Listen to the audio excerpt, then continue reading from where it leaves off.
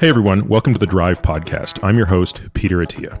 This podcast, my website, and my weekly newsletter all focus on the goal of translating the science of longevity into something accessible for everyone. Our goal is to provide the best content in health and wellness, full stop, and we've assembled a great team of analysts to make this happen. If you enjoy this podcast, we've created a membership program that brings you far more in-depth content if you want to take your knowledge of this space to the next level.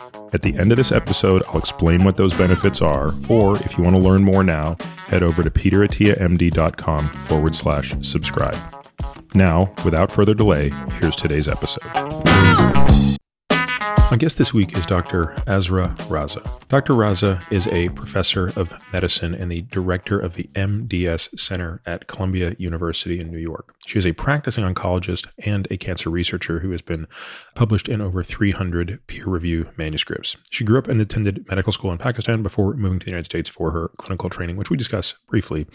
She's an expert in myelodysplastic syndrome, which is a form of pre-leukemia and acute myeloid leukemia, AML. She's a recipient of a number of awards, including the 2012 Hope Award in Cancer Research, which she shared with Nobel laureate Dr. Elizabeth Blackburn. Dr. Raza is an outspoken advocate for completely reconfiguring the current model of research in cancer, and the purpose of this discussion is really to dive into her beautiful book, The First Cell, which really is a completely critical look at how medical research is using the wrong types of models. My words, not hers. The ROI on spending is completely out of line with what anybody would consider reasonable if they were to consider it from an objective lens. And frankly, we end with what I think is a very thoughtful discussion around what the way forward looks like. Because you could easily get through this. And I always love to speak with a person a little bit before and a little bit after. And at the end, she said, gosh, I hope we didn't get too much onto a down note. And I said, no, I don't think we did.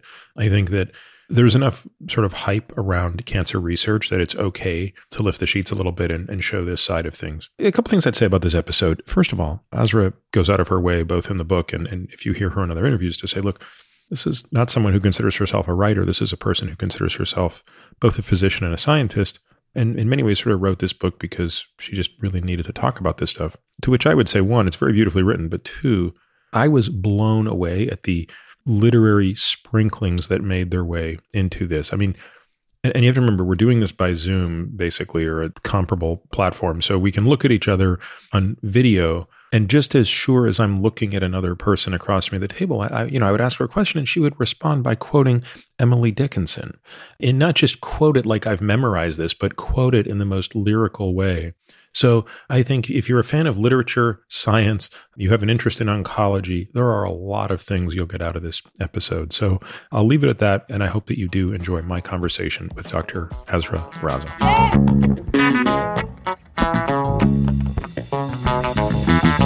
Azra, thank you so much for not just making time to be here today, but as you told me before we started, setting aside a lot of time. It's an honor to sit with you.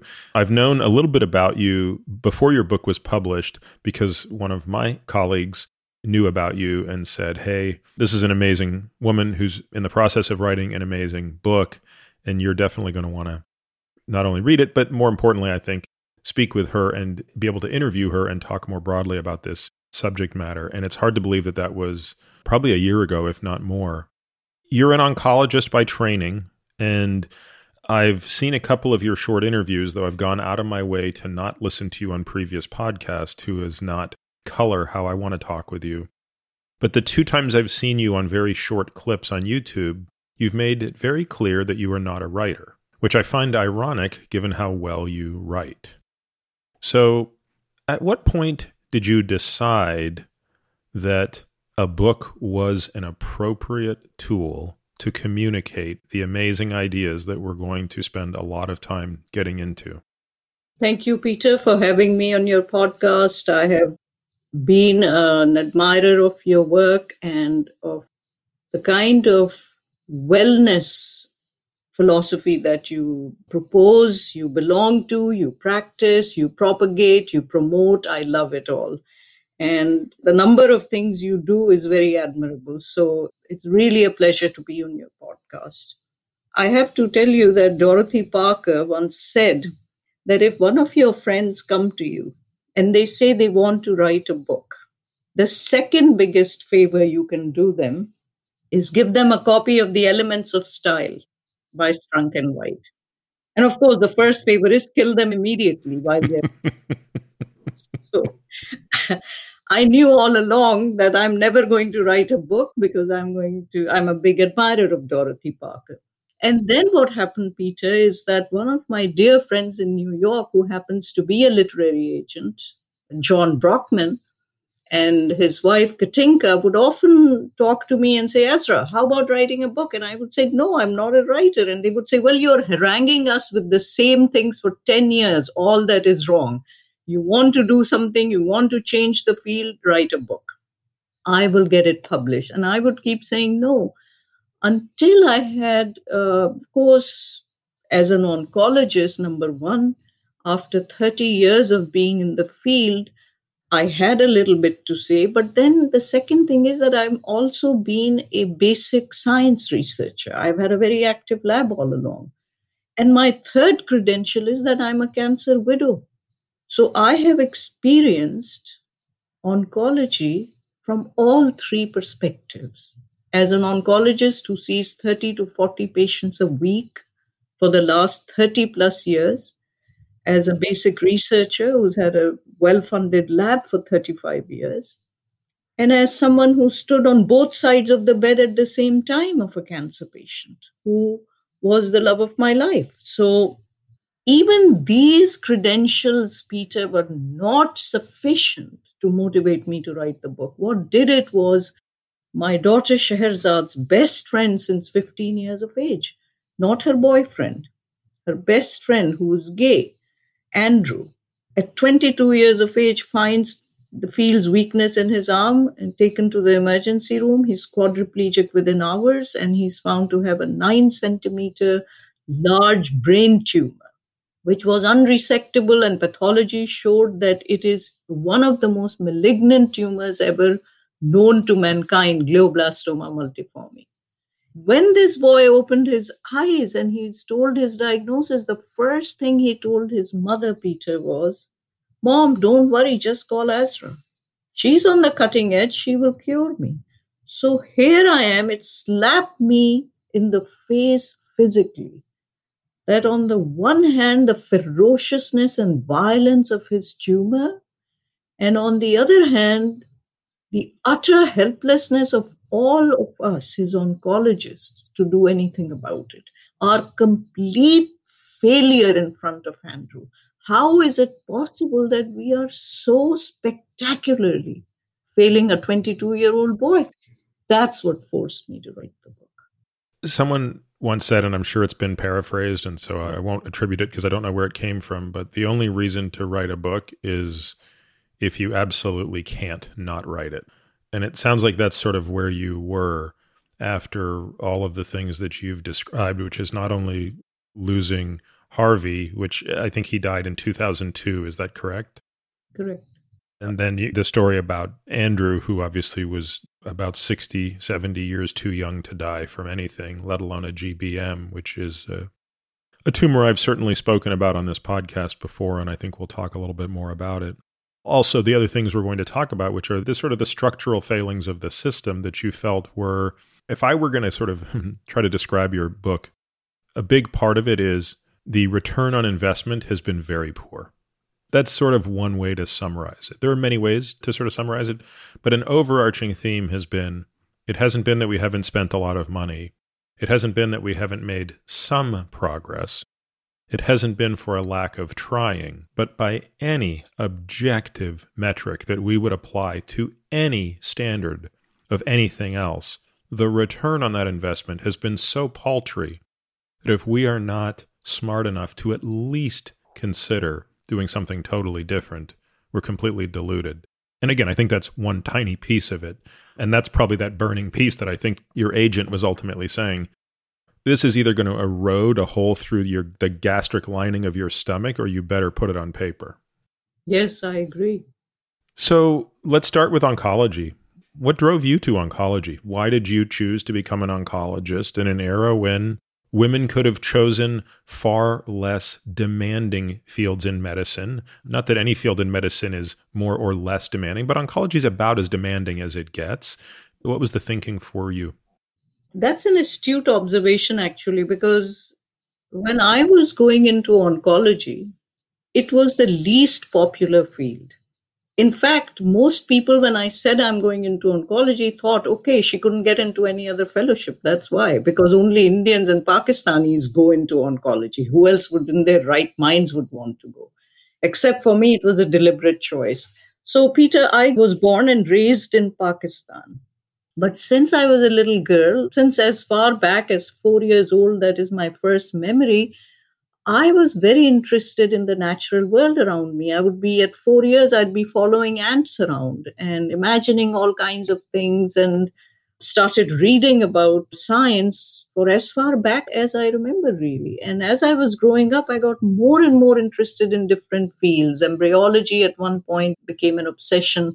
By the time I was 16, I had read all about evolution and evolutionary biology. I had become a big Darwinian fan. Everything I was looking at was through the prism of evolution for a long time. But then, had I grown up in a country where choices were available to me, I'm confident that I would have gone into molecular biology as a pure science, or some of the one of to study one of the natural things like marine biology, maybe, or probably myrmecology, ants. But in Pakistan, where I grew up, there was no possibility of entering science except through medicine. So very cleverly, I thought I'm going to go join medical school. As soon as I complete, I will proceed to the West, and there I will start my PhD and real scientific training. But the problem that happened with me was in third year of medical school, when I saw my first patient, one look was all it took. And I realized from that moment on that all of my life would be devoted to somehow use the best that science has to offer to reduce human suffering. And I have stuck to that. The second thing that happened was, so I knew that I will do research in science, but it would be therapy driven and the patient would be front and center for me always. Second thing that happened was that I was in Karachi, Pakistan. Karachi is the largest city in the country. And people who get sick around Karachi in the suburban areas have no access really to medical care. It's a very impoverished third world country with a very overcrowded city where I grew up. So, cancer patients, when they came, Peter, they would travel long distances on their donkey carts and on foot. By the time they came, they would have hugely advanced tumors that I've never seen since. Even in Pakistan, we don't see them now. But back then in the early 70s, the kind of end stage malignancies sprouting through breasts or like huge lumps just breaking out of people's heads and arms and sarcomas that I saw. So it was the malevolence of the tumor, the violence of the disease on the one hand, and on the other hand, the intellectual challenge of trying to figure out how this whole thing began in a single cell and how that cell goes rogue. What journeys has it undertaken to reach this level of malignancy? So it was the dual emotional as well as intellectual grip that basically caught me and at a young age. And I'm confident that if I'm given 70 more lives, I will do exactly the same thing 70 more times. Do you still remember that first patient you saw as a third year medical student? Do you remember anything about them, what condition they had, anything about them, the way they looked? Actually, thank you for asking. Absolutely. The patient was a young woman with acute myeloid leukemia. And she was very strange because she presented with a very large spleen as well. So we knew that she must have had a prior myeloproliferative, myelodysplastic, some sort of a precursor that led up to the acute leukemia. So right there and then, I started having discussions with my teachers that how much easier it would be to study a liquid tumor because cells are already in suspension and you can go in and sample them so many times instead of trying to study a solid tumor, which is a mass that you can only remove once. Next time it appears, it wouldn't even be the same tumor. And you don't have the luxury of accessing the tumor before, during, and after treatment. So that patient is etched on my brain as if it was yesterday's breakfast. Yeah, I find that phenomenon to be interesting amongst many physicians, both oncologists and not oncologists. Steve Rosenberg, who is my mentor, talks often about a patient that changed the course of his life when he was early in his residency, a patient that had metastatic gastric cancer to the liver 5 years earlier, was basically sent home to die, shows up in the ER to have his gallbladder taken out, should have been dead 5 years less, 6 months earlier. He's completely free of tumor, which ultimately, after double, triple, quadruple checking, led Steve to conclude the only way this is possible, this is back in 1968, is if his immune system eradicated that cancer. And Steve became one of the people who has pursued that to incredible ends. And though I've done nothing special, I still remember the first patient I saw in the hospital. And so though it wouldn't become the catalyst for anything particularly unique, we send first-year medical students on day one into clinic. They can't do anything. They are literally there to just watch and try not to get in the way. But I selected oncology, and I went to the medical oncology clinic, and I remember that very first patient on that very first day. And I still remember strange details like what the color was of the clothing of different people in the room that day. He had stage 4 colorectal cancer. It was probably one of the first times I'd ever seen a CT scan, and certainly seen it with such a clinical emphasis on, okay, look, these are now tumors that have spread to both sides of his liver. The primary tumor was here. You can see all of these places. I would go on to become very close friends with that patient, who ultimately died 2 years later. His widow would come to my medical school graduation 2 years after that. So, yeah, there is something really special about medical education, and it can totally derail the best laid plans of becoming the world's expert on ants. Yes, and by the way, I do teach a course that is Foundation of Clinical Medicine, where first-year medical students at Columbia University are exposed to me in clinic. And I'm mindful of this experience. How is this going to change the rest of their lives? The experience has to be somehow, we can't take away the pain. It's like Emily Dickinson said, tell all the truth, but tell it slant. Success in circuit lies. Too bright for our infirm delight, the truth's superb surprise. As lightning to the children, eased with explanation kind, the truth must dazzle gradually, or every man be blind. So I'm very mindful of that when first-year students come to me. Azra, you're the only person who's going to not just quote Emily in the midst of discussion, but do so eloquently. And to think that there was any doubt you were a writer is only comical to me, but we'll come back to that. So when you finished medical school, not only did you realize you wanted to be a clinician, but I think the hook of oncology was already well into you. Yes, absolutely. Now, let's pivot for a moment to allow you to explain to the listener what the state of oncology looked like at that time. Specifically, when you consider what it meant to have metastatic cancer. And let's, for a moment, posit that we're going to talk about solid organ tumors separately from liquid tumors. If a woman had breast cancer, and either at presentation or later, it had spread to her lungs, to her brain, to her bones. If a man had prostate cancer that had spread to his bones, if a person had colon cancer that had spread to their liver, what was the prognosis and how long would they be expected to survive? I think to start with, Peter, the important thing is that when I started in oncology, it was almost a stigma to have cancer.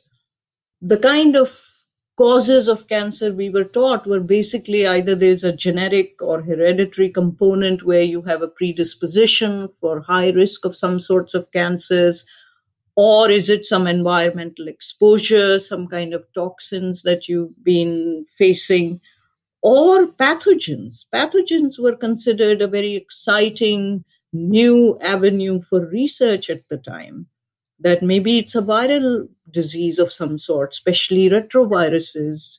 And clearly, there was already a very strong component of association with things like smoking. So, while there were these kinds of causative factors for cancer, most people who presented already had rather advanced diseases, and very little screening measures were being performed at the time. So they would come with, in Pakistan especially, with the kind of textbook pictures of fungating masses coming, breaking through breasts in women, or men suddenly showing up with complete urinary blockage, unable to urinate, and we would have to do emergency kinds of things. It was just it would be quite devastating.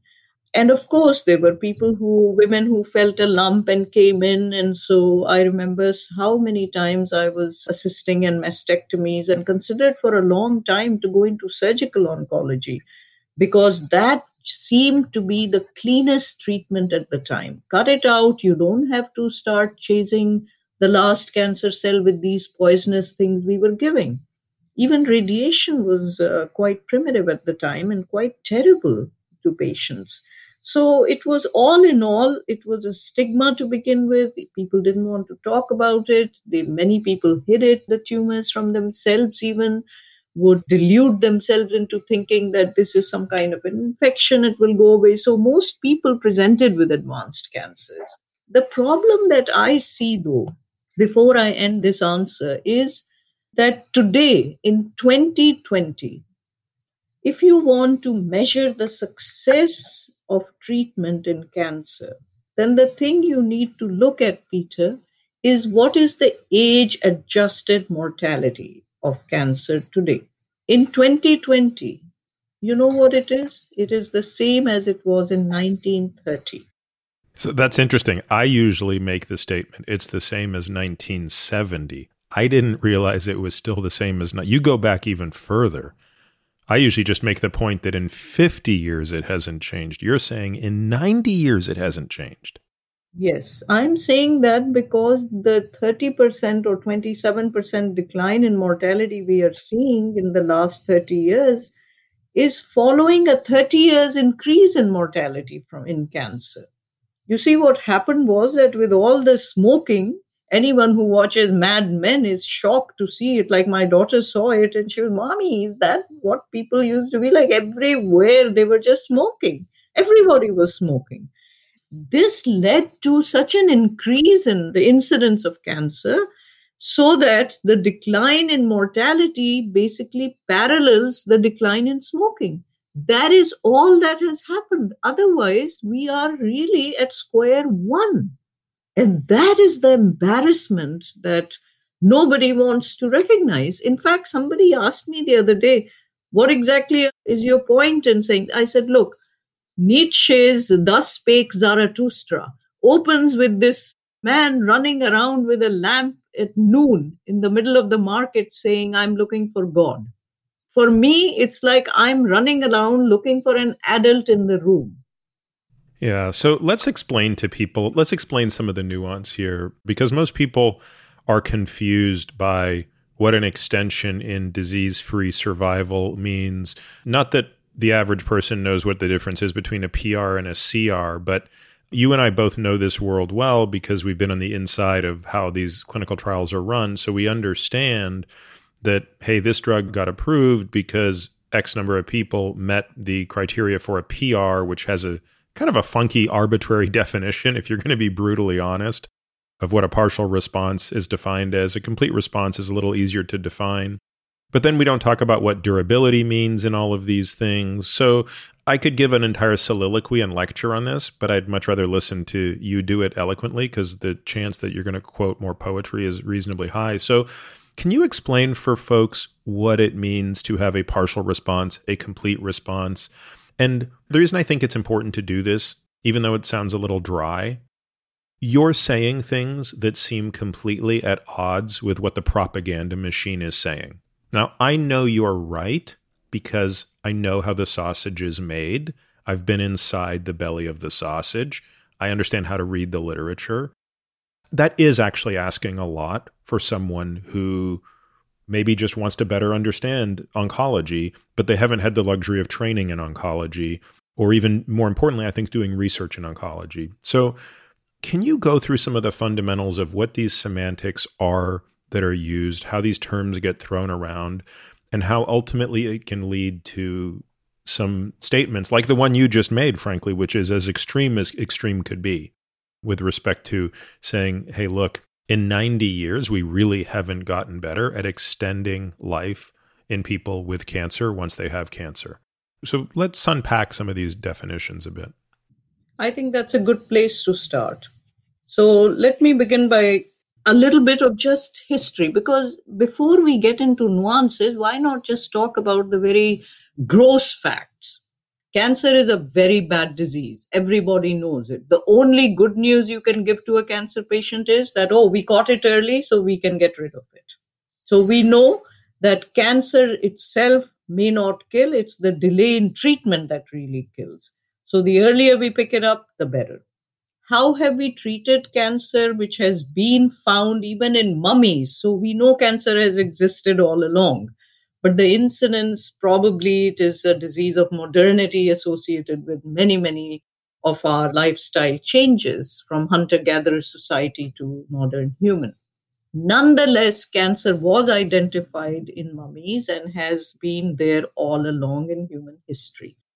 How have we treated it? Well, the first treatment of cancer, even though it wasn't even called cancer then, was in 500 BC when the Persian queen Atossa had felt a lump in her breast.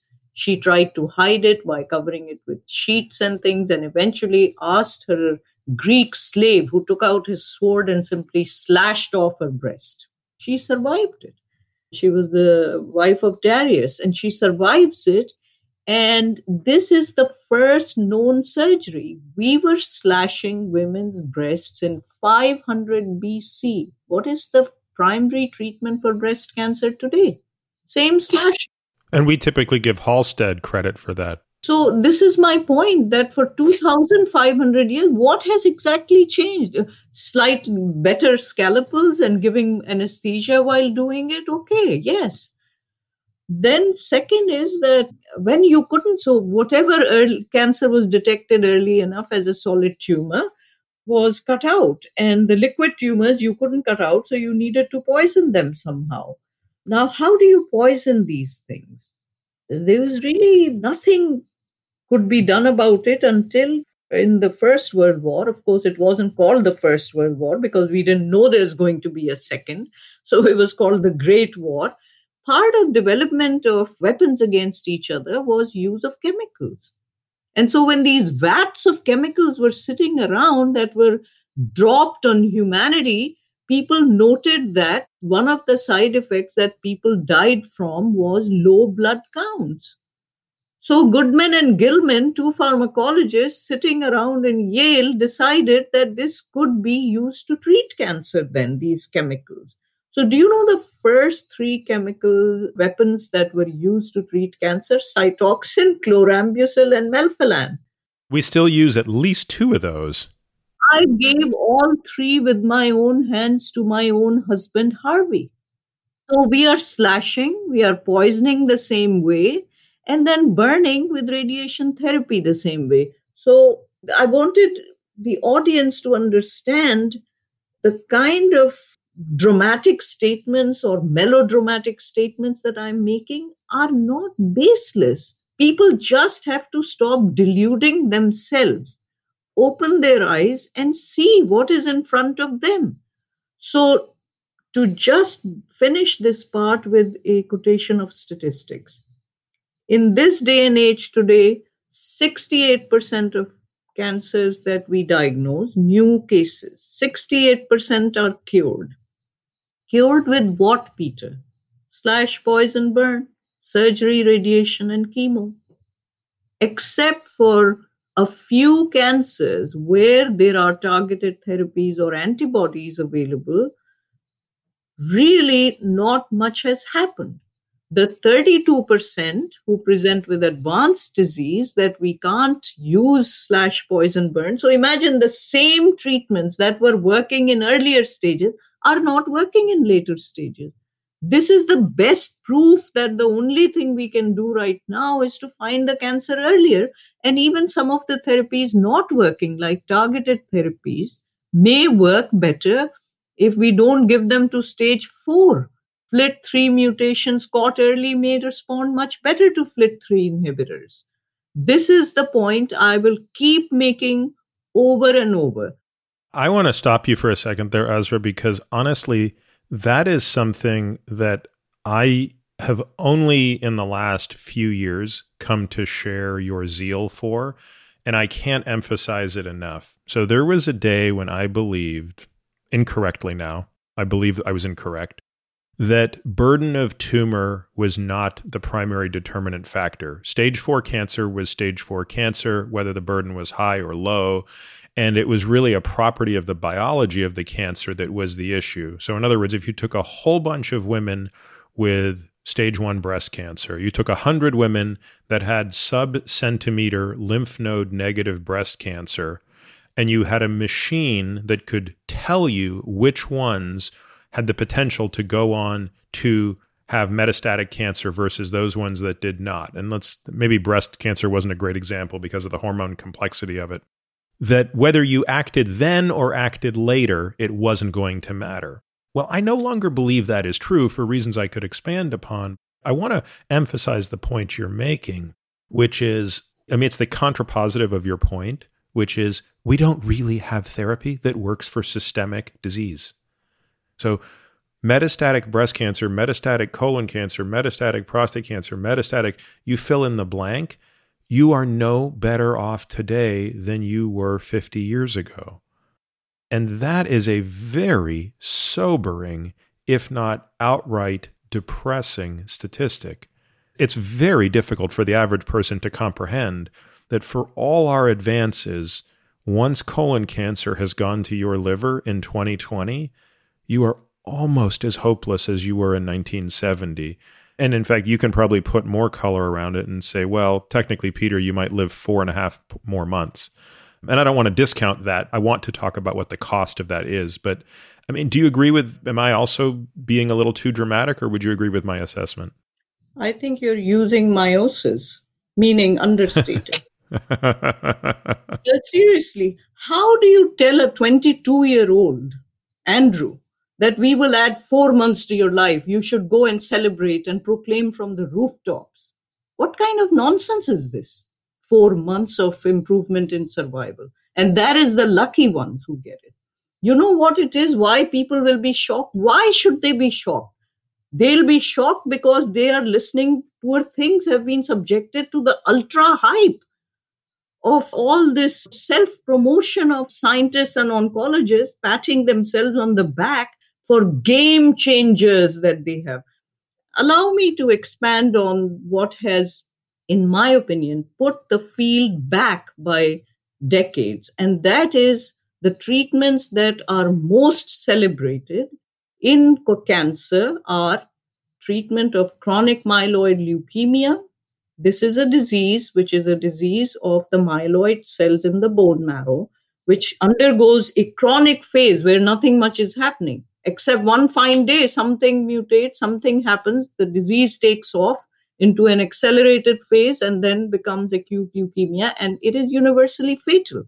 And all of us who are older, like me, have taken care of dozens of these patients who died in our own hands, young people as well as old. Well, it turned out that chronic myeloid leukemia is caused by one genetic change that can be targeted with one magic bullet. And that magic bullet is Gleevec. And that was FDA approved in 2000. And now these people are being cured with one drug. And this is a fantastic success. But Peter, the same drug doesn't work when the disease starts to accelerate. So chronic myeloid leukemia, think of the word chronic here. It's not really a malignancy. It's like a pre-leukemia right now. You caught it early, that At that stage, there was only one problem and you could fix it with one bullet, right? Can we put that in perspective for people? Because I want to make sure I don't want the naysayer to have too much wiggle room to say, well, you've discounted the success stories, Gleevec. We're going to probably talk about some of the checkpoint inhibitors as well, which have probably been the single biggest victory in the past 5 years. Do we have a sense of what percentage cancer mortality has come down on the back of Gleevec, not just from CML, but let's also look at GI stromal tumors, which have, at least for some period of time, responded to Gleevec, though it might not be the most durable remission ever. I mean, what type of numbers are we talking about? Has that put a 1% dent in cancer mortality in the past 20 years? If that. It's a very rare disease. Yeah, exactly. Very rare. But it did prove a point, which is that targeted therapy can work very early. This is the point I'm making, that it's not even really a cancer yet in all its malignant manifestations that other cancers are.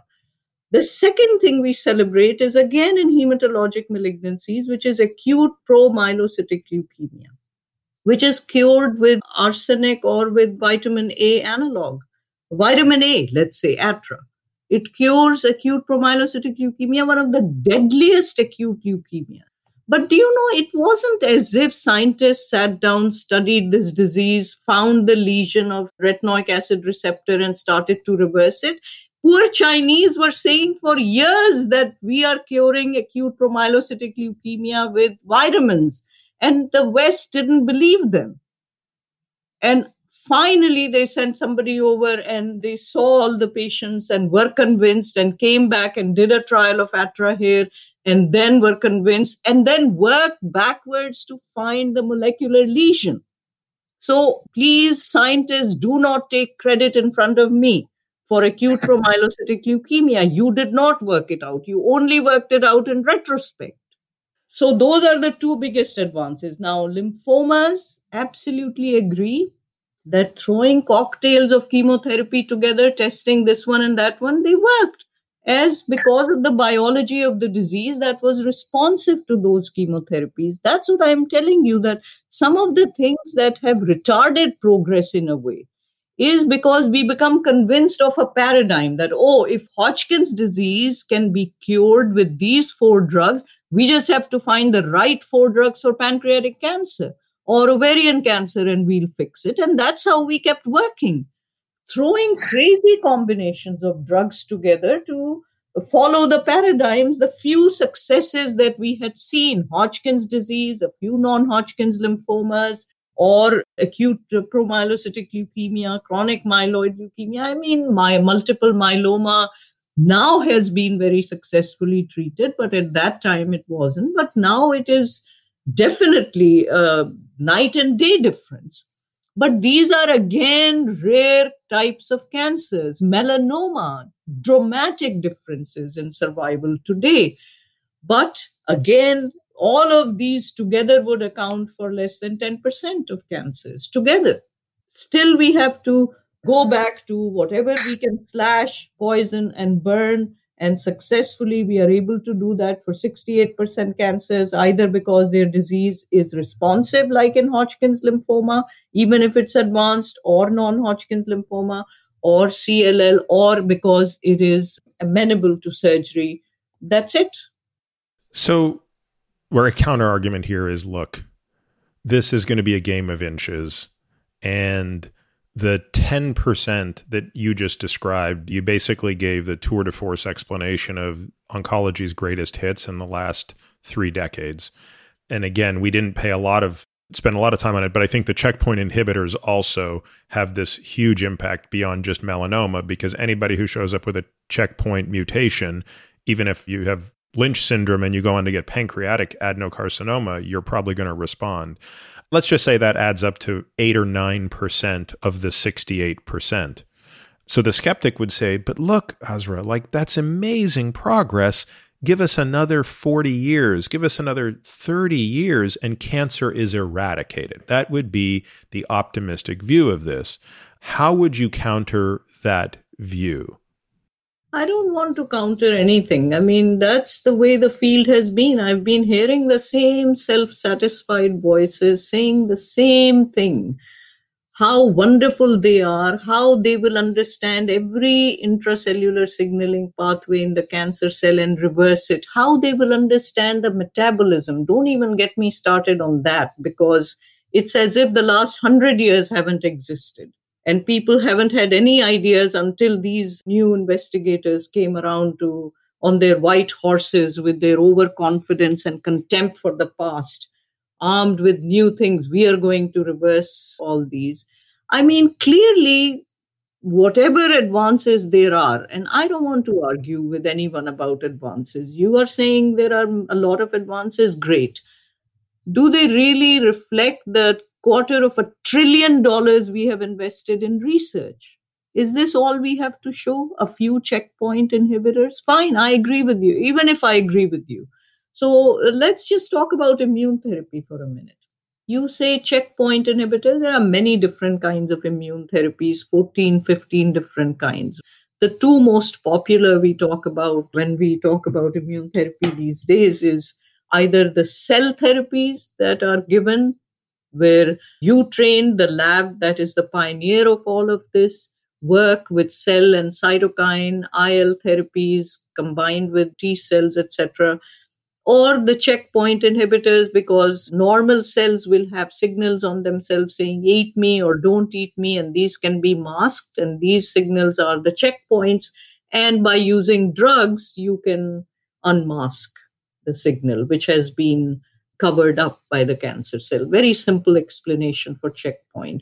So the two main ideas in immunology that came along were how to target these checkpoints so that the body's own immune cells can recognize the cancer as being alien to the normal functioning of the body and must be eliminated. And the second is, can you take the body's own immune cells and engineer them in such a way that they can selectively kill cancer? And CAR T cells have been proclaimed once again as revolutionary. Of course, the science behind it is beautiful. It's very sophisticated. It's one of those things that make you want to celebrate humanity's accomplishments. It is just a gorgeous thing. But the problem is that it has done very little for patients. Why? Because what all the oncologists talking about CAR T never mention in any of their talks. And by the way, every morning, I run every morning. And after I run, I jump on a small trampoline for 20 to 30 minutes every day, because that's one way to stimulate your lymphatic system. And the trampoline is small rebounder, I should say, not a trampoline. It's one of the best exercises you can have. I've been doing it for 25 plus years.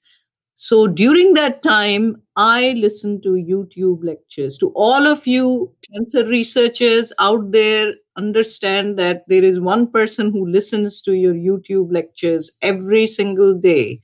And the kinds of things people confess to in public forums, very different than the scientific papers they're writing. In all of those talks, I have never heard any serious scientist, oncologist, or immunologist say that their CAR T cells cannot distinguish between normal and cancer cells. They just ignore that. It's like they just don't want to acknowledge it. Why don't you say that basically CAR T cells are just another form of killing machine indiscriminately? So what CAR T cells do is whatever antigen you put on it and whatever organ expresses that antigen, it will go destroy the whole organ, taking down every normal cell of that organ also. So basically, the only thing CAR T is working for right now is B cells, because you can replace B cell function after you kill every single last B cell in the body. But you can't do that to pancreatic cancer because it will kill the whole pancreas. And then you can't replace the function. But how many times have you heard people say this, Peter? Well, I mean, do you hold out hope that some of the case studies, because we've seen the case studies, the cholangiocarcinoma here, the pancreatic cancer there, the colon cancer, the breast cancer there, where they are able to identify the unique antigen of the cancer. And by unique, I mean distinguishing antigen of the cancer, such that you can send the T cell loose and it can eradicate not the entire biliary system, but just the cancerous piece. And to be clear, I'm not speaking one way or the other than to sort of help me think through is this a sufficient proof of principle that we believe that adaptive cell therapy, of which CARs are the most far and away the most prominent, and checkpoint inhibitors are really going to be the way of the future? You didn't allude to it. You and I know this as well as Tuesday follows Monday. There are also very nasty side effects of checkpoint inhibitors. And for every patient we see who has a response to them, some of the autoimmunity can be quite devastating. And in fact, vitiligo for a patient with melanoma might not be such a fatal form of autoimmunity, but certainly when people have life-threatening enterocolitis, yes, they're cancer-free, but they die from bowel disease that follows. So certainly not to suggest these are benign. I guess the point is, do they represent a demonstrable step function forward that now puts us in a new era of, okay, we've found a new beast that goes beyond surgery, radiation, and indiscriminately killing chemicals. How do we figure out how to tame this new beast? Does that resonate? No, not particularly, because Steve Rosenberg has found this ages ago, that this is the right way to go. But yes, we are making advances, and I do think that all of these need to continue. I'm not saying we should stop any of this. I'm just pointing out where the field is right now. I think these are fantastic. They should continue. What needs to stop? Here's the problem. 95% of experimental agents that we bring to the bedside today, 95% in cancer fail completely. The 5% that succeed should have failed because they are only prolonging survival for 20 to 30% of patients by a few months. And you began by asking me, what is progression-free survival?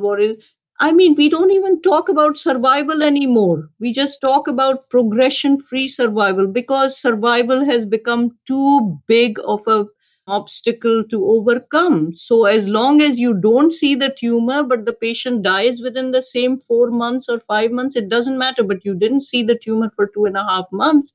That's progression-free survival. So this drug should be approved and the sponsors of the drug will make billions of dollars. Let's stop on that because it is just so darn important. Let's use a tangible example. Avastin. Okay, I don't want to put you on the spot because I don't remember the numbers of Avastin, but the only reason I bring it up, is that an okay? Do you know enough of the examples that I could use Avastin? I don't use it myself, but I do know that it's one of the more successful We ones. could pick another one that you know. I'll explain. So Avastin was a blockbuster in the sense that it was the first of its kind and it explored a brand new idea. So Judah Folkman had this idea that many others followed in the footsteps of, which is, look, if a tumor can't make new blood vessels, it can't get very big. Therefore, the ability to make new blood vessels must be of paramount importance to metastases, and therefore this concept of neovascularization became key. And so this was a beautiful story of science and pursuing this thesis and doing all of these experiments, and one step leads to another, and before you know it, you have a whole class of drugs called anti-VEGF drugs, of which this drug, and I assume it was Genentech's drug. I can't even remember at this point, but I think it was Genentech that was the first in line. They have this drug, Avastin, and I believe colorectal cancer was one of the first places they looked. Again, in the show notes, we'll have the story more accurately laid out. But the gist of what I remember, Azra, is the following. You took a patient that had metastatic colorectal cancer, which again means this is a patient who had a colon cancer that has left the colon, left the lymph nodes. It is now somewhere else, usually in the liver. This is a patient who is absolutely not going to live. And if 1% of those people live 5 years, that would be very generous.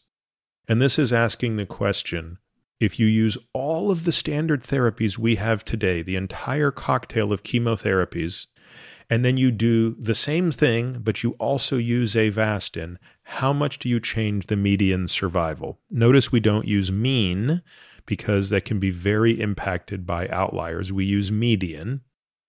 And I believe the answer with Avastin was on the order of 4 months. With Avastin, which cost at the time in the neighborhood of $100,000, it was going to extend median survival for those patients by 4 months. And what I remember most about the discussion, Azra, is it prompted a discussion about what is the value of a life. And different countries around the world, especially countries without private insurance, but instead those with public insurance, had to put something called a QALY at the front of that discussion, a quality adjusted life year, which says, do we believe that the cost of a life is worth X $100,000 such that a publicly funded insurance for health would be accountable to spend that money? And if you don't like that example, because I might not have the details right, that you can use a thought experiment, which is if I told you, Azra, you have a condition that is going to allow you to die, but I could extend your life by a month and it's going to cost $1 billion. Do we as a society think that that's a reasonable cost for society to bear on your account, despite how wonderful you are and how much amazing stuff you could do with an extra month? So it started to get into this discussion of the cost benefit analysis, which gets to that return on investment. Do you want to use a better example, a more recent example than Avastin to illustrate how relatively small changes in median survival or disease-free progression, and maybe you can explain the difference between those two, because you and I will go back and forth between them, but I think the listener could be confused. And then again, just talk about the literal economics of that, because I do think people will be staggered by what the actual numbers are. You know, John Donne said something very beautiful. So when you said give a literal example, I'm going to give a literary example. No man is an island, entire of itself, each a part of a piece of the continent, part of the main. Any man's death diminishes me. That's what you said. What is a human life worth? John Donne says, any man's death diminishes me because I am for mankind, and therefore never sent to know for whom the bell tolls.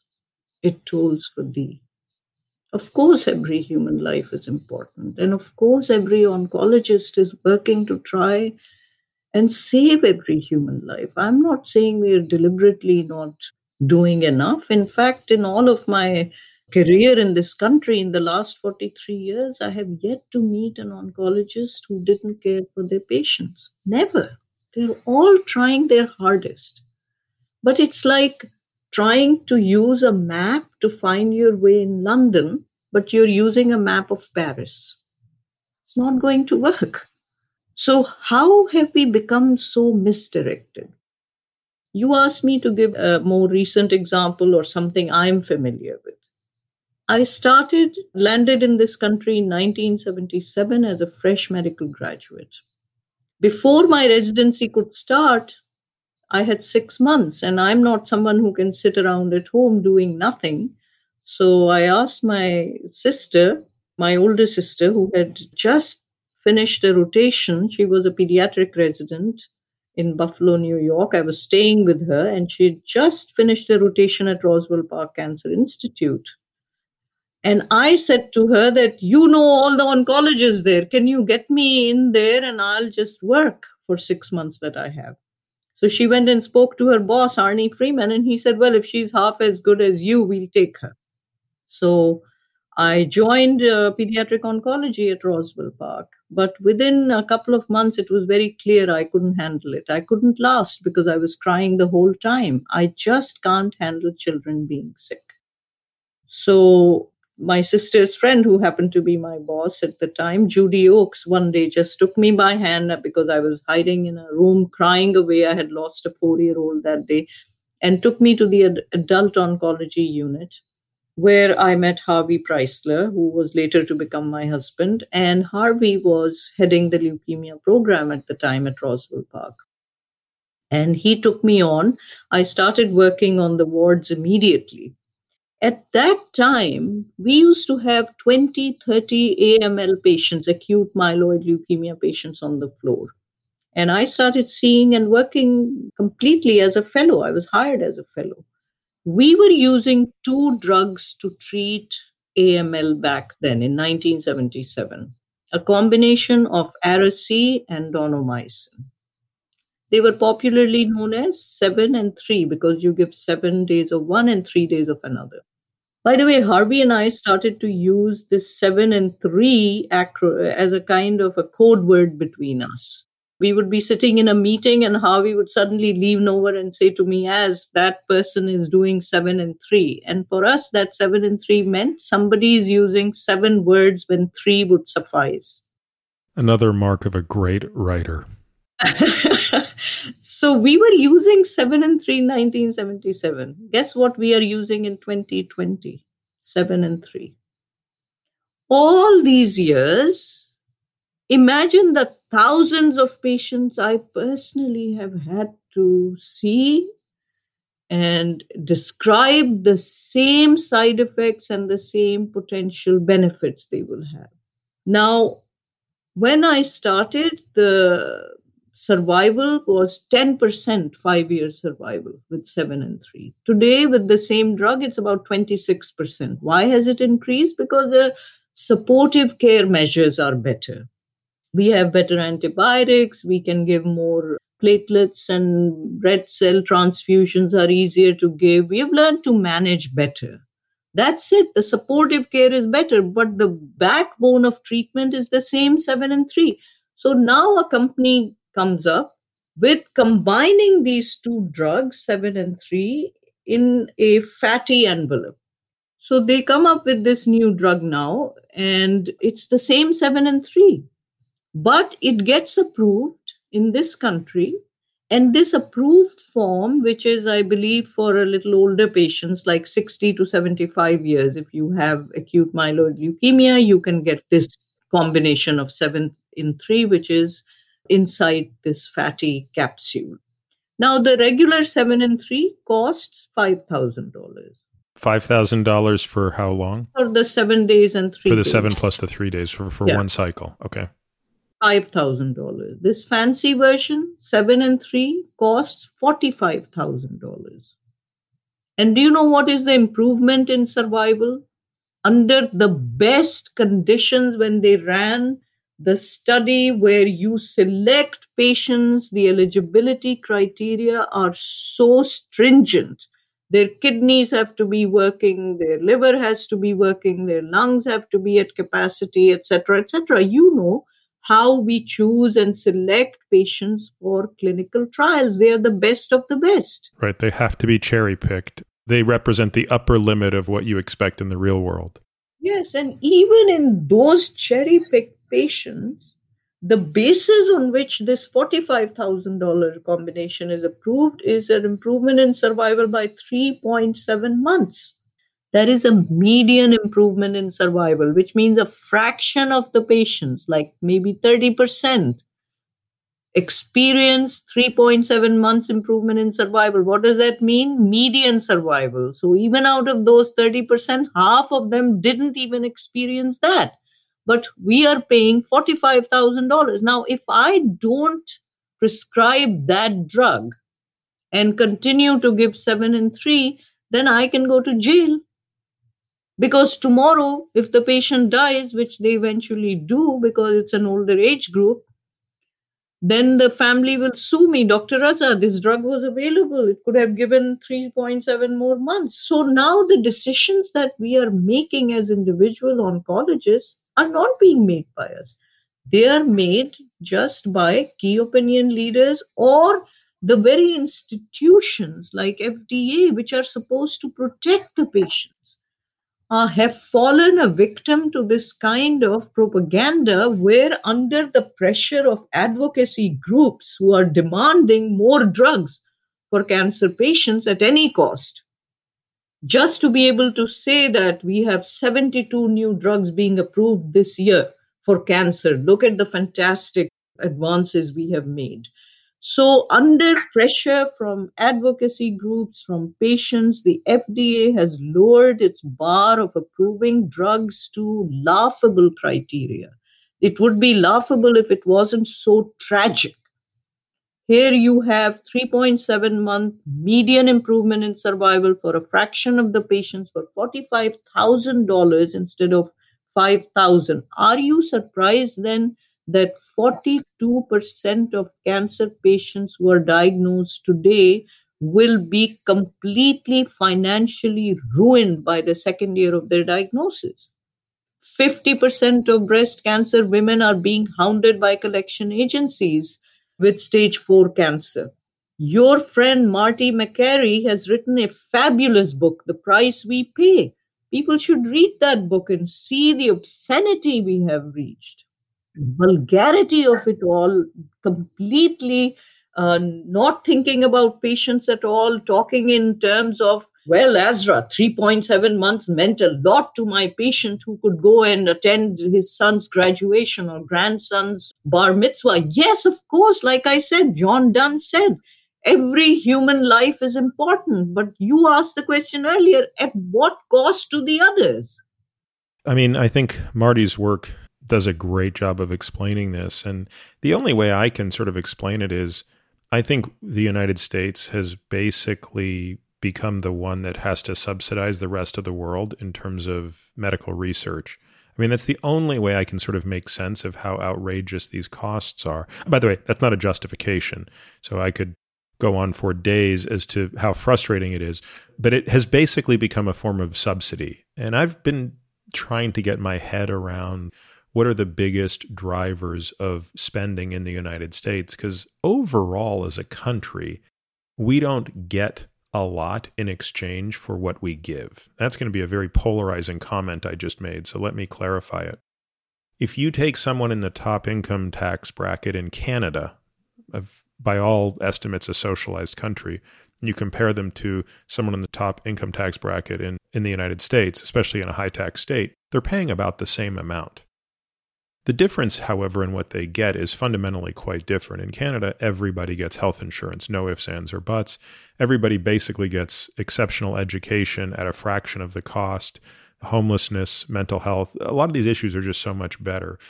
I still think I would still make the case, by the way, that the extremes of healthcare are better in the United States. I would much rather receive my medical care in the United States than in Canada.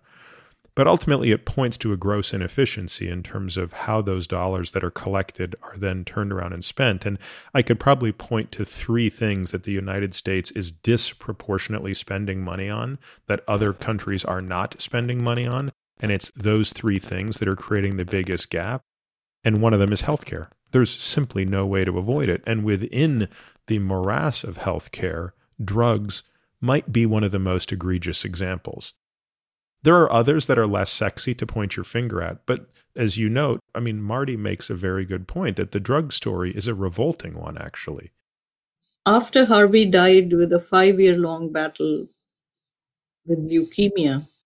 You are in your early 40s at this point in time, basically, when you're widowed? When he was diagnosed, yes, and we had a 4-year-old daughter. Yeah. When he was diagnosed. So after he died, my younger sister, who's now the head of women's radiology at the Brigham, she said, well, I have to get you out of Chicago because this 5 years of thinking of nothing, concentrating continuously on this one thought only, which was Harvey and his illness. So we went to England because, well, London is one of my favorite cities. And I wanted to take my daughter to see Reading Jail because I'm a big Oscar Wilde fan. And we went to Reading. And the reason I'm telling you this is one of the most gorgeous ballads ever written, the Ballad of Reading Jail. The refrain is very beautiful. Yet all men kill the things they love. By each let this be heard. Some do it with a bitter look and some with a flattering word. The coward does it with a kiss, the brave man with the sword, but each man kills the thing they love. let this be heard. So Wilde wrote this poem when he was in this ballad when he was incarcerated in jail. And when he came out, his boyfriend, Lord Alfred Douglas, asked him, "What do you mean by this refrain, all men kill the things they love? What does that even mean, all men kill the things they love?" And Wilde tried to just diss him and said, "Well, nothing, it's just whatever." But Bosie, Alfred Douglas, kept insisting, "No, you have to tell me what this means." So, you know what Wilde said? He said, "Look, it's like this. When we meet someone or we have an idea, we make immediately an impression in our mind. We meet them the next time and they don't correspond with the impression we had. So instead of correcting our impression, we start trying to change the person. And this is how we enter this cycle of self delusion and kill the thing that we love." Why am I telling you all this? Is because we started with good intentions, Peter. But somehow, remember in the beginning, I said, I'm looking for an adult. Why aren't we taking stock of the situation? Why is it that scientists who are going to now, let's say, attack the metabolic pathway of cancer cells to improve the efficiency of chemotherapy by simultaneously changing the dietary patterns for the patient? A very good target to think about. But before even a phase one trial has started, they are monetizing it, making companies out of it. I mean, yes, this is a capitalist system. Everything is legal, everything is allowed, but then it somehow leaves such a bad taste in my mouth all the time. All the time, it's all about, think about it. You are never going to be able to cure an advanced cancer of the kind that Andrew had by a diet of any sort, or even by supplementing chemotherapy he's getting with a diet of any sort. All you are aiming for is improving their survival by a few months. But more important is to make companies. Why? Why have we come to this? I mean, I think in defense of that type of idea, which I don't really know about specifically, they would probably argue changing nutrition, if a change in nutrition could have a comparable benefit to a change to the use of a drug, it's a fraction of the cost and presumably without the destruction of the quality of life. I mean, one of the things I'd like you to come back to, Azra, I is... didn't question the idea, Peter. Sorry, I'm not questioning the idea at all. I'm questioning, why do you have to monetize everything, is what I'm questioning. Yeah, I mean, I was going to ask you the same question, which is, how do we think about the role of pharma in this entire landscape? I mean, it can't be denied, which is progress has to be funded by somebody. You have different animals. So you have public funding, which has been the majority of it through NIH via NCI, which is by far the largest of the institutes within NIH, and has done the lion's share of the cancer funding. So I actually did the analysis 5 years ago, which means it's probably dated, but directionally correct.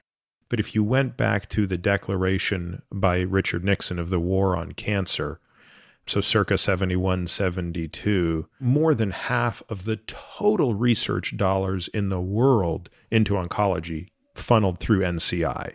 Slightly over half was my recollection. Again, I could be a little wrong on that, but that's a big piece of it. Of course, pharma, as you know, has really outsourced R&D. They just don't do R&D anymore the way they used to. So they basically now acquire R&D'd products. And so smaller and smaller companies, which means it's shifting more to venture type investing and biotech investing, is taking that early stage 1, early stage 2 risk, at which point pharma brings in for the huge capital allocation required for late stage 2 and stage 3 approval that gets the drug approval, which then gets to the point you raised, which is you've got these 2 drugs that have been off patent since Moses was throwing tablets at people. What are you going to do with it? Well, you could keep selling them for $5,000, or you could repurpose them and increase by nearly 10x. And I know that it sounds egregious. I don't have an answer though, because I don't really like this is almost to me a question of economics. Is the answer that all of this stuff has to be done publicly so that shareholder value is no longer the thing that's being optimized for? Because as long as these companies have to answer to shareholders, I don't think they'll ever figure out a way to put the woman with breast cancer who's going to go bankrupt ahead of their shareholder. As awful as that sounds, I think they're always going to say, I have a fiduciary responsibility to my shareholder, and that is to maximize the price. And I do think the government is doing a better job at catching the most egregious examples of company that are grossly exploiting this. But in the end, is Keytruda really worth what it's being charged today? I don't know how to answer that question. I really have no clue how to answer that question. And you've more eloquently than me said, every life is valuable, and that includes the lives that remain, which I think is a very important point. That's the counterpoint that's never made. It's not just the life of the individual that we're debating extending by 3.1 months at some unbelievable sum. It's the lives of everybody that remains and what it says about their social security check and what it says about their schools and what it says about their health care. Wait, I want to answer this. If you take a living frog and you throw it in boiling water, it will jump out. But if you put it in cold water and start heating it slowly, it will die in that because it has been desensitized so slowly. We began all these things with good intentions. That's what I keep saying to you over and over. Some of the saddest things to me are this: 95% drugs we bring to the bedside fail. Why? Because the pre testing platforms we are using are so artificial. We are taking a very complex disease like cancer and we are trying to reduce it by reductionist approaches into trying to replicate this complexity in mouse models, in tissue culture cell lines. And if those don't work, we add layers upon layers of complexity to it by genetic engineering, immune compromisation of the animal. You know, after reading my book, The First Cell, a young woman wrote to me saying, Dr. Raza, I'm a PhD student. I'm working on this cell line model of breast cancer, testing drugs against it, but using a 2 and 3 dimensional in vitro system. And once this is successful, that the drugs work against the cell lines, then I will go to the mouse model. And if that works, then I have to go to human. But reading your book, I realized that it's all a waste of time. What should I do? Is this even something I should spend the next 10 years of my life doing? So, but 90% of research is still funding things, research dollars. You are talking about NCI dollars. What are they funding, for God's sake? The same old ancient platforms which have shown a 95% failure rate and the 5% success is ludicrous. Secondly, before you go, can you say more about that? Actually, I'm glad you brought this up because I sometimes forget that I know a lot of the things you're talking about and I take them for granted. But I think this is worth a bit of a detour, if you don't mind. Explain to people what that PhD student was doing. What is a day in the life for her, or what is she going to spend years doing? And how does that sort of model fall short? I think you can explain it better than me because you have spent so much time in Dr. Rosenberg's lab. But very simply stated, when we want to try and find new drugs for cancer, we can't give drugs directly to humans. So we try to first give them to something in our lab. What should that something be? Well, it started by taking patients' tumor cells, but they don't last very long in our cultures in the lab. So then that becomes a problem. How should we perpetuate these cells in culture? By serendipity, some cancer cells began to grow in the labs. And one of the first was the famous HeLa cells from a patient with cervical cancer. And these cells grew so well that they became immortalized, they self perpetuated, they can be grown from flask to flask, transferred from lab to lab, they can be put into mice and grow. And so, all this reproducible system that became available is called a tissue culture cell line. And we learned with time to make more and more of these. So you make a pancreatic cancer now, just like the HeLa cells were cervical cancer. You take a ovarian cancer, a pancreatic cancer, you grow them, and one of them will by chance mutate enough to become immortalized and then becomes a tissue culture line. Now you can test drugs against it. But one of the first things that I have written in my book in the first chapter is that by using these cell lines, when it was tested to see what kind of genes are they expressing, it turns out that instead of expressing genes that were faithful to the tissue of origin from which they came, for example, an ovarian cancer cell line should be expressing genes that are expressed in ovarian cancer.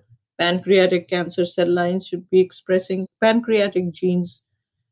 Instead, it turned out that there has been a transcriptomic drift, that basically all the cell lines, irrespective of their tissue of origin, express similar genes that make them survivable under adverse in vitro conditions. So let me explain one other thing for the listener here, which kind of ties in another theme of yours, which is, because when you go back to what we learned in the Great War, killing cancer cells is easy. I've had guests on this podcast before who have eloquently stated, there's no one sitting in a home right now that doesn't already have 30 chemicals under their sink that will kill every cancer, including the most devastating cancer like the one that killed Andrew.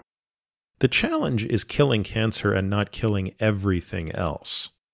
And so now, when you fast forward to what you just said, when you have immortalized in vitro cultures that have become so genetically skewed that they no longer actually represent a human cancer, you will learn a lot about what it takes to kill them and not kill them. It just won't be relevant to the species of interest, which is a human being. This is why I read the Oscar Wilde thing to you, that all men kill the things they love. We started with a good thing. When it didn't correspond to what we were hypothesizing, instead of changing our concept, we keep tinkering with trying to change the other thing. This is exactly how you kill whatever you started out with. And you know what's worse, Peter? Is that 90%, 90, I want the audience to hear this clearly, 90% of the papers published in the highest profile journals of science are irreproducible.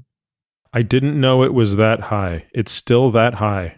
Up to 90%. In different studies, some show 30%, some 80%, some 90%.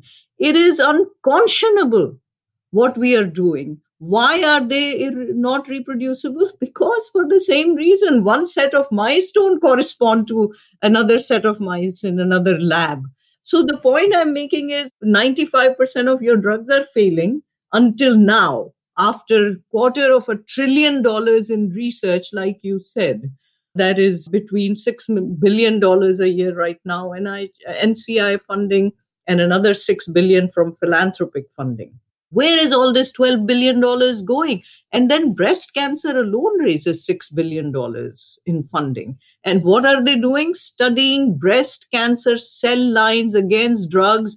Yes, it will get that young lady a PhD eventually, and then she will try to get grants. Eventually, she'll get fed up and go to industry. And I must take exception with you condemning the industry. They are the easy target, pharma companies. They are the easiest target, but the system of research and development in America is that somebody like me, who is an academic researcher, will write a grant to NCI. They will fund me for $250,000 a year for 3 to 5 years if I'm lucky. But let's put that in perspective, by the way. By NCI standards, that's a lot. An R01 at this point, what is an R01 down to now? Is it down to $450,000 a year for 4 to 5 years? Yeah. That's almost as big a grant as someone's going to get. Yes. And with that, all you can do is study one gene, one signaling pathway. But let's say I luck out and I find something which I think is looking very encouraging and is a potential target. The next step is obviously to take it to the bedside. But to do that, I have to now test this in mouse models first, in two mammals, in fact, and then to take it to the bedside for a phase one trial alone will cost $30 million. And by the time this drug will get approved, will be $2.5 billion. Nobody can fund that kind of work except industry. It's a very strange kind of thing where we are strange bedfellows, academics and industry.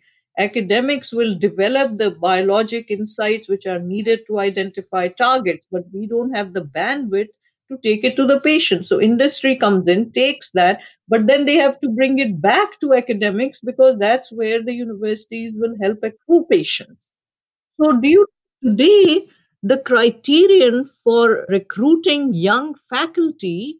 The young faculty is complaining to me that Dr. Raza, all the universities where we are applying ask us for is how many clinical trials are you going to open when you come? Yeah, look, it's a symptom of a broader issue, which is the incentives have come out of line. I don't know how to fix that, by the way, but even taking it one step further, look, just the entire system of publishing in academics has become so skewed because you took a good idea, which was, wouldn't it be great if scientists would do work, would publish them in journals, would have them peer reviewed, would share knowledge broadly, so that others might see it, learn from it, and not make the same mistakes and build on the work of others, right? A beautiful idea. You can't disagree with any of it. And by the way, recheck things that have been done to make sure they were done correctly, because under different conditions, we want to make sure they're reproducible. Okay. Understandably, then, that idea gets extended into this should be a criteria for promotion within the academic system, which invariably turns into an entire cottage industry of garbage journals and garbage study and garbage publications, which are driving up the fraction of studies which can't be reproduced. And, by the way, the fraction of studies that can't even get cited. They're so insignificant. And so you sort of think, my God, if something as pure and ideal as scientific research and publishing has become so difficult to do, and I don't have a great solution for that, the process you're describing is a logarithmic order in front of that, which is taking research from the so-called bench to the bedside. That's the thing that I still don't, even after reading about this topic, and not just your book, but other books, I still don't have a great sense of what the future looks like. I don't disagree that the water is starting to get uncomfortably warm here as a little frog. And I don't disagree that we need to get out of this bath of water and into a cooler bath of water. But boy, I have to be honest with you, I'm discouraged. No, don't be. I have a solution for us and Okay. a very important solution. You know, Peter de Rice is a writer who wrote a book in 1961. He wrote a novel because his own daughter, who was 10 or 11, died of leukemia in his arms and after a horrible battle. In 1961, Peter, de Rice says, so the treatment for leukemia today is a local rather than an express train. Same run, a few more stops. But that's how medicine functions, perfecting the art of prolonging disease. This was in 1961. How is this different? The run for leukemia is still a local. What I want to say is, I feel like I'm living in a theater of the absurd. Why aren't other people seeing the spectacular failures we are dealing with? And why do we keep mollycoddling the public? Why do we keep promoting the 3 months or 5 months advantage in survival? Why aren't we going for bigger goals and better things? We can do it. You know how we can do it is very simple. What has worked in cancer until now? Early detection. How is it that we are living in an era of the most sophisticated technologic advances possible? And yet the treatment of cancer is Paleolithic. It belongs in the Stone Age in the caves, giving the kind of disfiguring, horrible treatments we give is like beating, someone said this, beating the dog with a baseball bat to get rid of its fleas. Have you ever seen somebody being treated with CAR T therapy? My God, there are whole industries sprouting up to control the side effects. Why are we even developing such terrible therapies? Yes, we should develop them, but they should be used when the tumor burden is not that high. So, once again, I want to be very clear about a couple of things before I give you my solution. Number one, I'm not against animal research at all. For biology, it is very important to use the animal model. All I'm against is drug development in animals, because what you learn in animals by using drugs is only correct for animals. It does not automatically extrapolate to humans. So just to be clear, you're saying you would still use animals for safety, but you would disregard them for efficacy? I would not use them for safety either. Why should it give me any level of confidence that the drug didn't kill mouse, it wouldn't kill a human? It is very little to do with each other. We don't have to go into it now, but I guess, do you know from sort of even back of the envelope how that would change the regulatory landscape if we now had to go to a much earlier phase 1 in humans, obviously probably using a milder dose escalation, or would you be talking about doing primates instead? What does the actual model look like? None of those. In fact, the FDA has a system which is called phase 0, in which you don't just bypass any animals, you use 1/500th of the dose, starting dose in humans, and work your way up that. So basically, it's homeopathic all the way up. Yeah. So that's how you do it with a phase 0 trial. What I'm saying is, look, the only thing that has worked is early detection. We have great technology available. We shouldn't be talking about early detection doesn't work because mammograms have not been helpful, or PSA have led to overdiagnosis and men undergoing very macabre surgeries and things. No, all I'm saying is that we should definitely take advantage of the cutting edge genomics, transcriptomics, proteomics, metabolomics, the scanning and imaging devices that have been developed, and use artificial intelligence to put all this together, develop 50 tests if we have to identify biomarkers which are based on all these things, and combine them with the latest technology to try and start monitoring the human body not once a year but continuously like a machine. And how do you do that? Well, you see this chip, you can see it, the audience cannot. It's a small chip, the M chip. You can look it up because it is FDA approved. It is based on microfluidics. You put 1 drop of blood here, which goes through microfluidics and interacts with the biomarker put here. The biomarker in M chip's case, which is FDA approved, is PSA. So men who have been diagnosed with a high PSA can use this chip. It can slide into a small device and very soon into your cell phone and give you your PSA 4 times a day if you want to see it. And if you're diagnosed with having a high PSA, you don't have to go in and have a complete abdominal resection with the removal of every lymph node and be eviscerated. No, you follow this at home if you have to, as often as you want. I'm saying that if we develop a biomarker that is identifying the earliest footprints of a pancreatic cancer, we put that next in the next lane. And for ovarian cancer in the next, or for each cancer, we develop like a barcode and with 1 drop of blood. So Toshiba, a company, just announced that they can detect 13 different cancers from 1 drop of blood in 4 hours for $180. There's a company in the Bay Area that I follow very closely called Grail, and they're doing something very similar. At this point, they're, in phase 2 with probably almost 30 different cancers. I agree with you completely. I mean, my view of cancer is rule number 1 is don't get it. I mean, that sounds glib, but I don't think enough attention is paid to the don't get it rule, which is, why aren't we trying to better understand what the environmental triggers of cancer are? Because while, as you point out, it has always been with us, I think there is reasonable enough evidence to suggest that its incidence is higher in a modern world than in a non-modern world.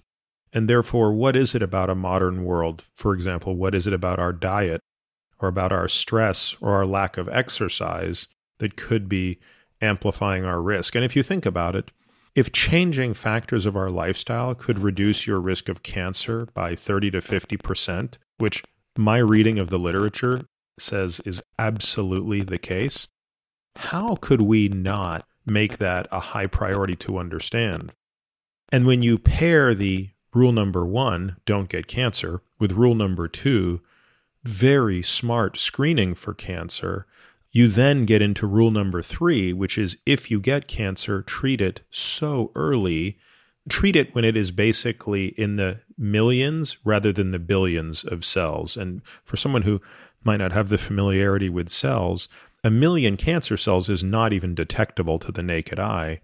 1 billion is. And so there's a very big difference between when you can catch 1 million cancer cells versus 1 billion. And I agree with you, by the way, completely that most people who are critics of early screening are unfortunately lacking the nuance to appreciate the accepted failures of things like PSA and mammography, which I won't go into here. I've covered them in great detail in some other podcasts. 2 in particular, I'll just direct the listener to.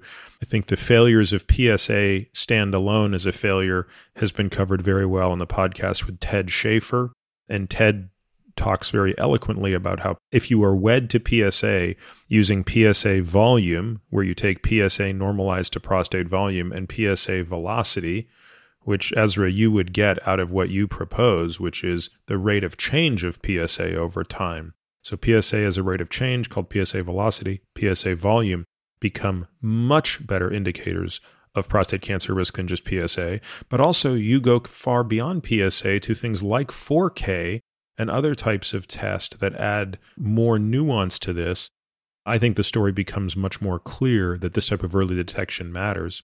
And I think as it pertains to the limitations of mammography, I would direct people to the podcast I did with Raj Atariwala, where we talked about cancer screening. And we actually very specifically address some of the limitations of the literature on these isolated techniques like mammography. So you're not going to get any disagreement out of me on both of those fronts. So I guess the question is, do we really believe that by taking those types of steps, we will reduce the need for the cancers for which we have just not had the big breakthroughs, which is basically lung, pancreas, prostate, breast, colon, and GBM. Those are basically the most lethal cancers. Outside of GBM, it's the metastatic versions of the others. Obviously, GBM doesn't leave the brain, it kills locally. That's got to be 2/3 of cancer deaths. And you're basically saying we have to catch these things long before they're ever in a position to leave the primary organ and not try to reinvent the onc drug discovery wheel, coming up with another cocktail that's going to be as lucky as we were with Hodgkin's lymphoma. Is that, I don't want to put words in your mouth, but is that your view? Yeah. Well, sort of. But let me restate what specifically I feel. First of all, about the lifestyle you're talking about. Of course, lifestyle it's only common sense that if you smoke, it's not going to be good for you. Your likelihood of getting not just lung cancer, but many diseases will be high. So yes, lifestyle changes we have to continuously drill into our consciousness what is good for us and what is bad for us and try not to get it. The problem is that with cancer, as I began by telling you, heredity and pathogens and environmental exposure like smoking, etc., do account for a certain percentage. The vast majority, there is no reason why they get cancer. At least a reason that we can identify yet. I think that's the challenge, is that with smoking, the difference between the people who smoked and the people who didn't smoke was so great that it was appreciable. But you're right, with most other environmental contributors, with maybe the only other exception being obesity, it's very difficult to tease out what else could be contributing. For example, I don't know if your running or the trampoline is making enough of a difference because it's very difficult to study that longitudinally or prospectively. And secondly, I don't know that enough people are doing it and it would create a big enough signal that we can measure it. Well, that's what I was going to say. We don't even know whether eggs are good or bad for you to this day. So, those are the kinds of issues with lifestyle large studies. Now, the point I'm trying to make, though, is slightly different. A lot of people smoke, not all of them get cancer. So, there are other cofactors that exist. All these things have to be worked out. Haven't we been trying for 100 years? For God's sake, don't the investigators who act like this is something they have discovered today to be looked at. No, this is what we have been trying to do forever. It's not that simple. What we are finding is that for the vast majority of cancers, their random mutations account for it, which means that cancer is most common with age, increasing age. Why? Because with age, many more of the cells in our body have undergone several divisions, and with each division, we pick up some DNA copying errors, 2 to 3 on an average. So by the time a cell is now from birth to like 60 years of age, every cell has undergone multiple cycles of proliferation, therefore, multiple genetic mutations have collected, and these are making the cell susceptible. That now it's like dropping grains of sand and they will form a pile, and at one grain of sand, which is no different than millions before that had gone before, it will suddenly cause an avalanche and the pile will collapse. Not because the last grain of sand was different, but the pile had become unstable. So with age, the body becomes unstable because all the cells have these kinds of mutations. So, and not only that, metabolism can go wrong. And sometimes, as shown by whole genome sequencing of over 2,000 tumors, that there are a few cancers where no mutations were found in advanced cancers. So, how did that happen? Well, because sometimes it is the disturbed metabolism that then leads to production of reduced oxygen species or free radicals, for example, that go and chop up and cause mutations, and that genetic mutations are a secondary event. The primary event is a metabolic disturbance. So, I mean, all this needs to be done, all this needs to be studied, and it isn't like it hasn't been studied. Since 1921, poor Otto Warburg made the first observation of anaerobic metabolism. And since I was doing ketogenic type diets in the 1980s, so please don't think that any of these things are new. But the question that I am asking as someone who's been in this field for 43 years now is this: if I'm still using 7 and 3 to treat AML, and for most common cancers, we are still using slash, poison, and burn. It is not for lack of resources. It is not for lack of very, very smart people, hundreds of thousands of them, who are working 16 hours a day to try and find the answer. But the answer is very complicated. It has too many aspects to it. So the only thing we should do is, I am beseeching everybody in cancer related fields, let's just spend a little more effort, a little more resources in earlier detection. Yes, keep trying to understand metabolic pathways and intracellular signaling and checkpoint and CAR Ts and everything else. But instead of spending 5% in prevention, let's spend 50% in prevention and early detection. That is all I'm asking for. So a lot of people have asked me, Peter, because I've been completely uncompromising in my criticism, as you've heard now. I am completely merciless. You know why? Because I have brought the patient back front and center, and everything I look at is through patients' human anguish. Our problem is that 90% of our researchers never see a cancer patient because they are basic scientists and they study tumors that they grow on their own in their labs. So they don't see a disease they are trying to develop treatment for, and they are using animals who don't get these diseases spontaneously. How artificial can you become, for God's sake? So, my thing is, while you're doing all that, at least let's employ all of this sophisticated technology and a lot of the intellectual resources to developing biomarkers for early detection. Why not look at every compartment, whether it's blood, sweat, tears, saliva, urine, microbiome, study everything but human. Stop studying animals, for God's sake. Study human tissue. You're making so much sense to me that I'm struggling to come up with a counter argument to that point you're making. I mean, should 50% of our resources be put into prevention and early detection rather than 4%, if that? Absolutely. Should we also shift this to study disproportionately in the study of interest? I couldn't agree with you more. You made a point a moment ago about the nature of contact. I wanted to use that as a point to come back to Omar. Why did you include the story of Omar in your book? He's not unique, right? I mean, you've treated 1 million Omars. What was it about him that spoke to you so much? It had to be more than just his ethnicity, but I don't know. Maybe I shouldn't assume that. Well, first of all, he's my best friend's son. Here is a 38-year-old young man, a graduate of Oxford and Columbia.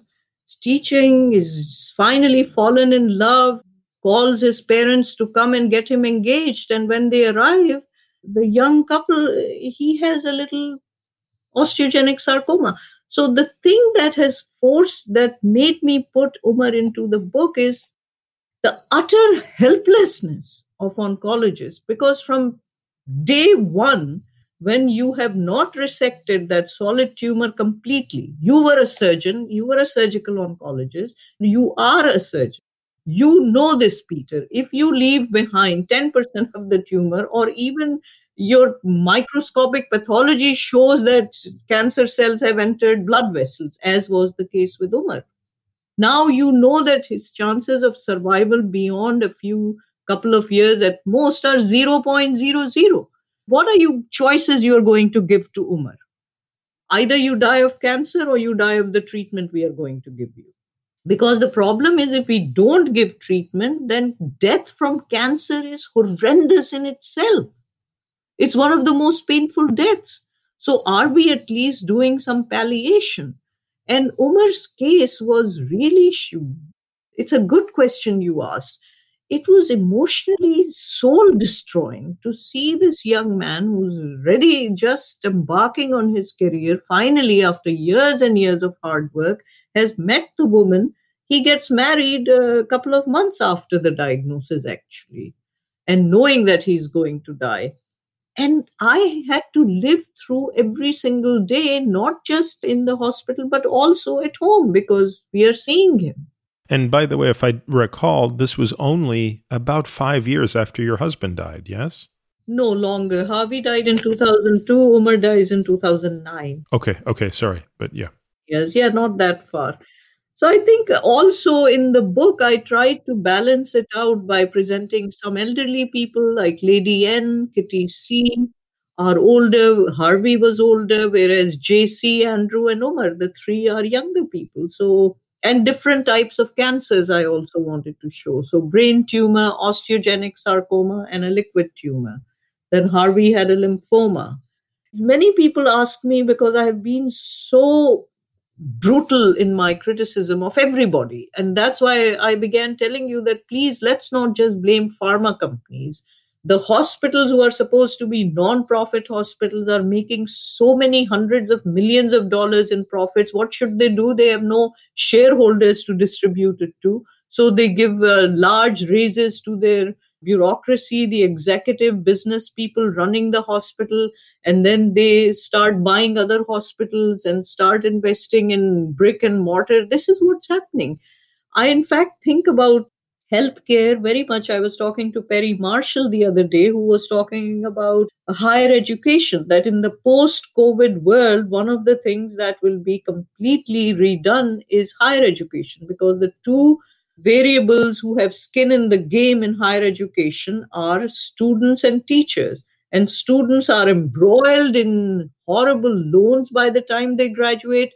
And teachers are not even hired in permanent positions anymore. There are adjunct professors that are hired. So you don't have to give them any kinds of benefits. And those two people who have skin in the game suffer, whereas universities are developing endowments in billions of dollars. These are academic institutions, but I compare that same thing to healthcare. The two people with skin in the game in healthcare are patients and doctors. Patients are fleeced for every last penny, and doctors are overworked all the time, so we have no time to spend. And businessmen are running the whole show. So I think the system has, it's like that frog analogy over and over again.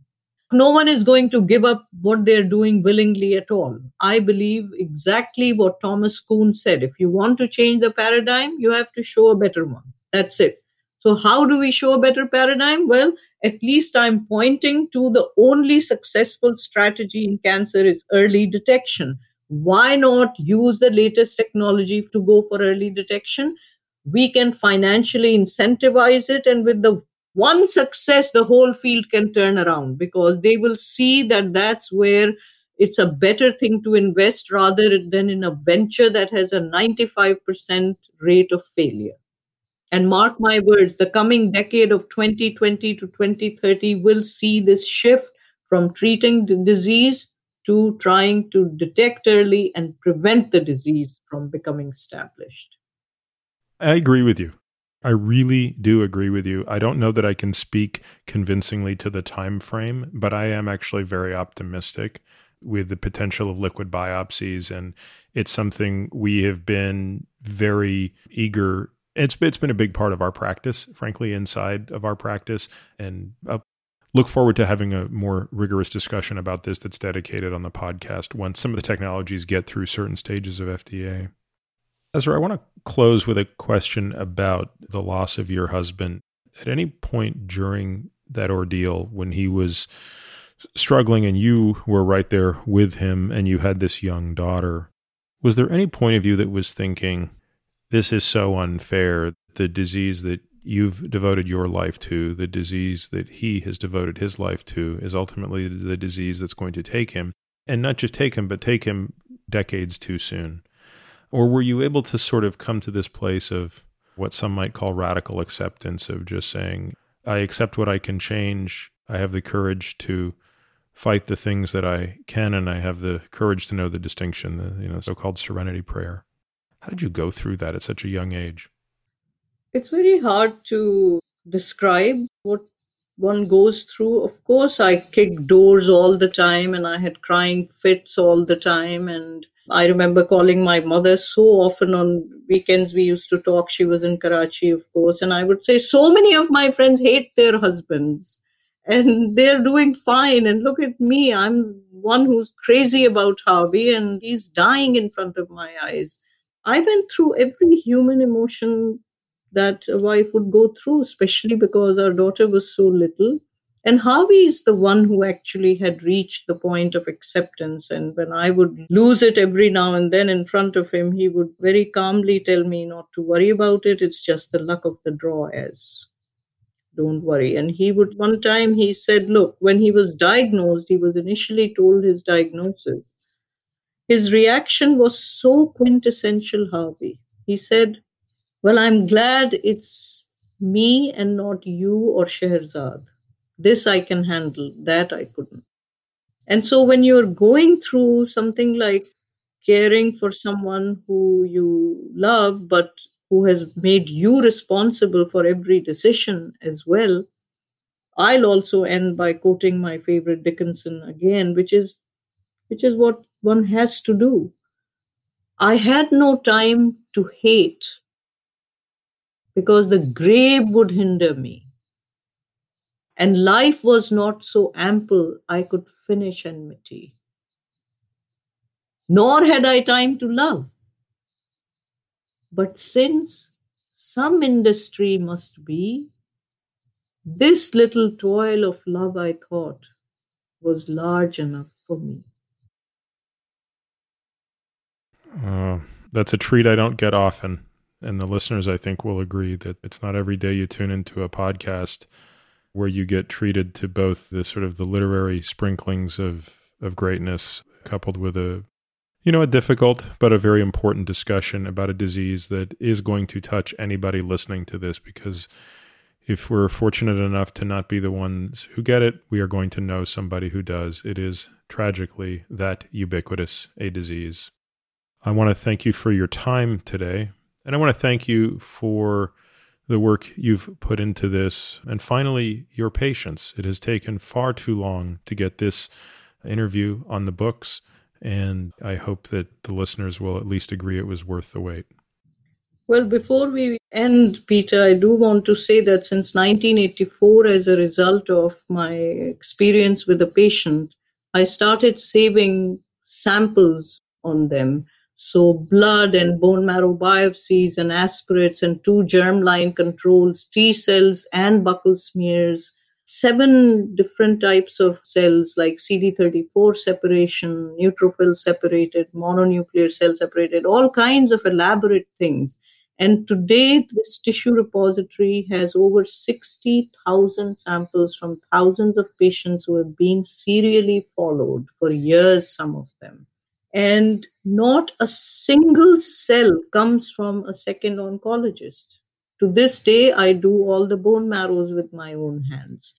So this tissue repository, which contains samples of all sorts, following the natural history of diseases in patients as they progress from a pre-leukemia to acute leukemia, is a national treasure. It's a repository which can really unravel so much and trace back to the cell of origin, the first cell, find the biomarkers that are associated with a pre-leukemia that spiraled out of control into acute leukemia within months compared to one that took 15 years to become one.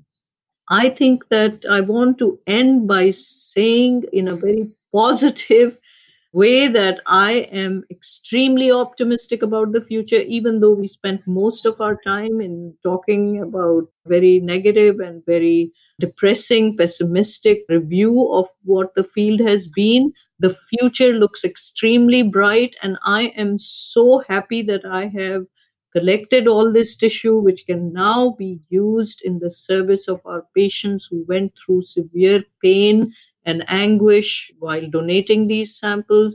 We have now, the technology has developed, and hopefully the resources will be there to finally study the whole tissue repository properly and find that first cell.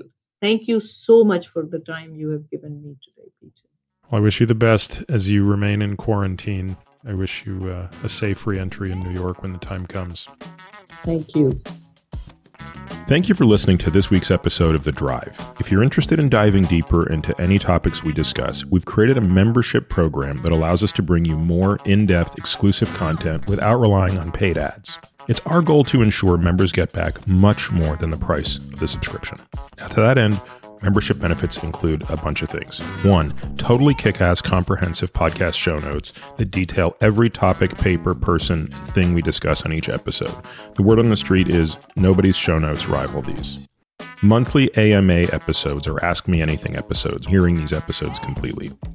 Access to our private podcast feed that allows you to hear everything without having to listen to spiels like this. The Qualies, which are a super short podcast, typically less than 5 minutes, that we release every Tuesday through Friday, highlighting the best questions, topics, and tactics discussed on previous episodes of The Drive. This is a great way to catch up on previous episodes without having to go back and necessarily listen to everyone. Steep discounts on products that I believe in, but for which I'm not getting paid to endorse. And a whole bunch of other benefits that we continue to trickle in as time goes on. If you want to learn more and access these member-only benefits, you can head over to peterattiamd.com/subscribe. You can find me on Twitter, Instagram, and Facebook, all with the ID Peter Attia MD. You can also leave us a review on Apple Podcasts or whatever podcast player you listen on. This podcast is for general informational purposes only and does not constitute the practice of medicine, nursing, or other professional healthcare services, including the giving of medical advice. No doctor-patient relationship is formed. The use of this information and the materials linked to this podcast is at the user's own risk. The content on this podcast is not intended to be a substitute for professional medical advice, diagnosis, or treatment. Users should not disregard or delay in obtaining medical advice from any medical condition they have, and they should seek the assistance of their healthcare professionals for any such conditions. Finally, I take conflicts of interest very seriously. For all of my disclosures and the companies I invest in or advise, please visit peterattiamd.com/about, where I keep an up-to-date and active list of such companies.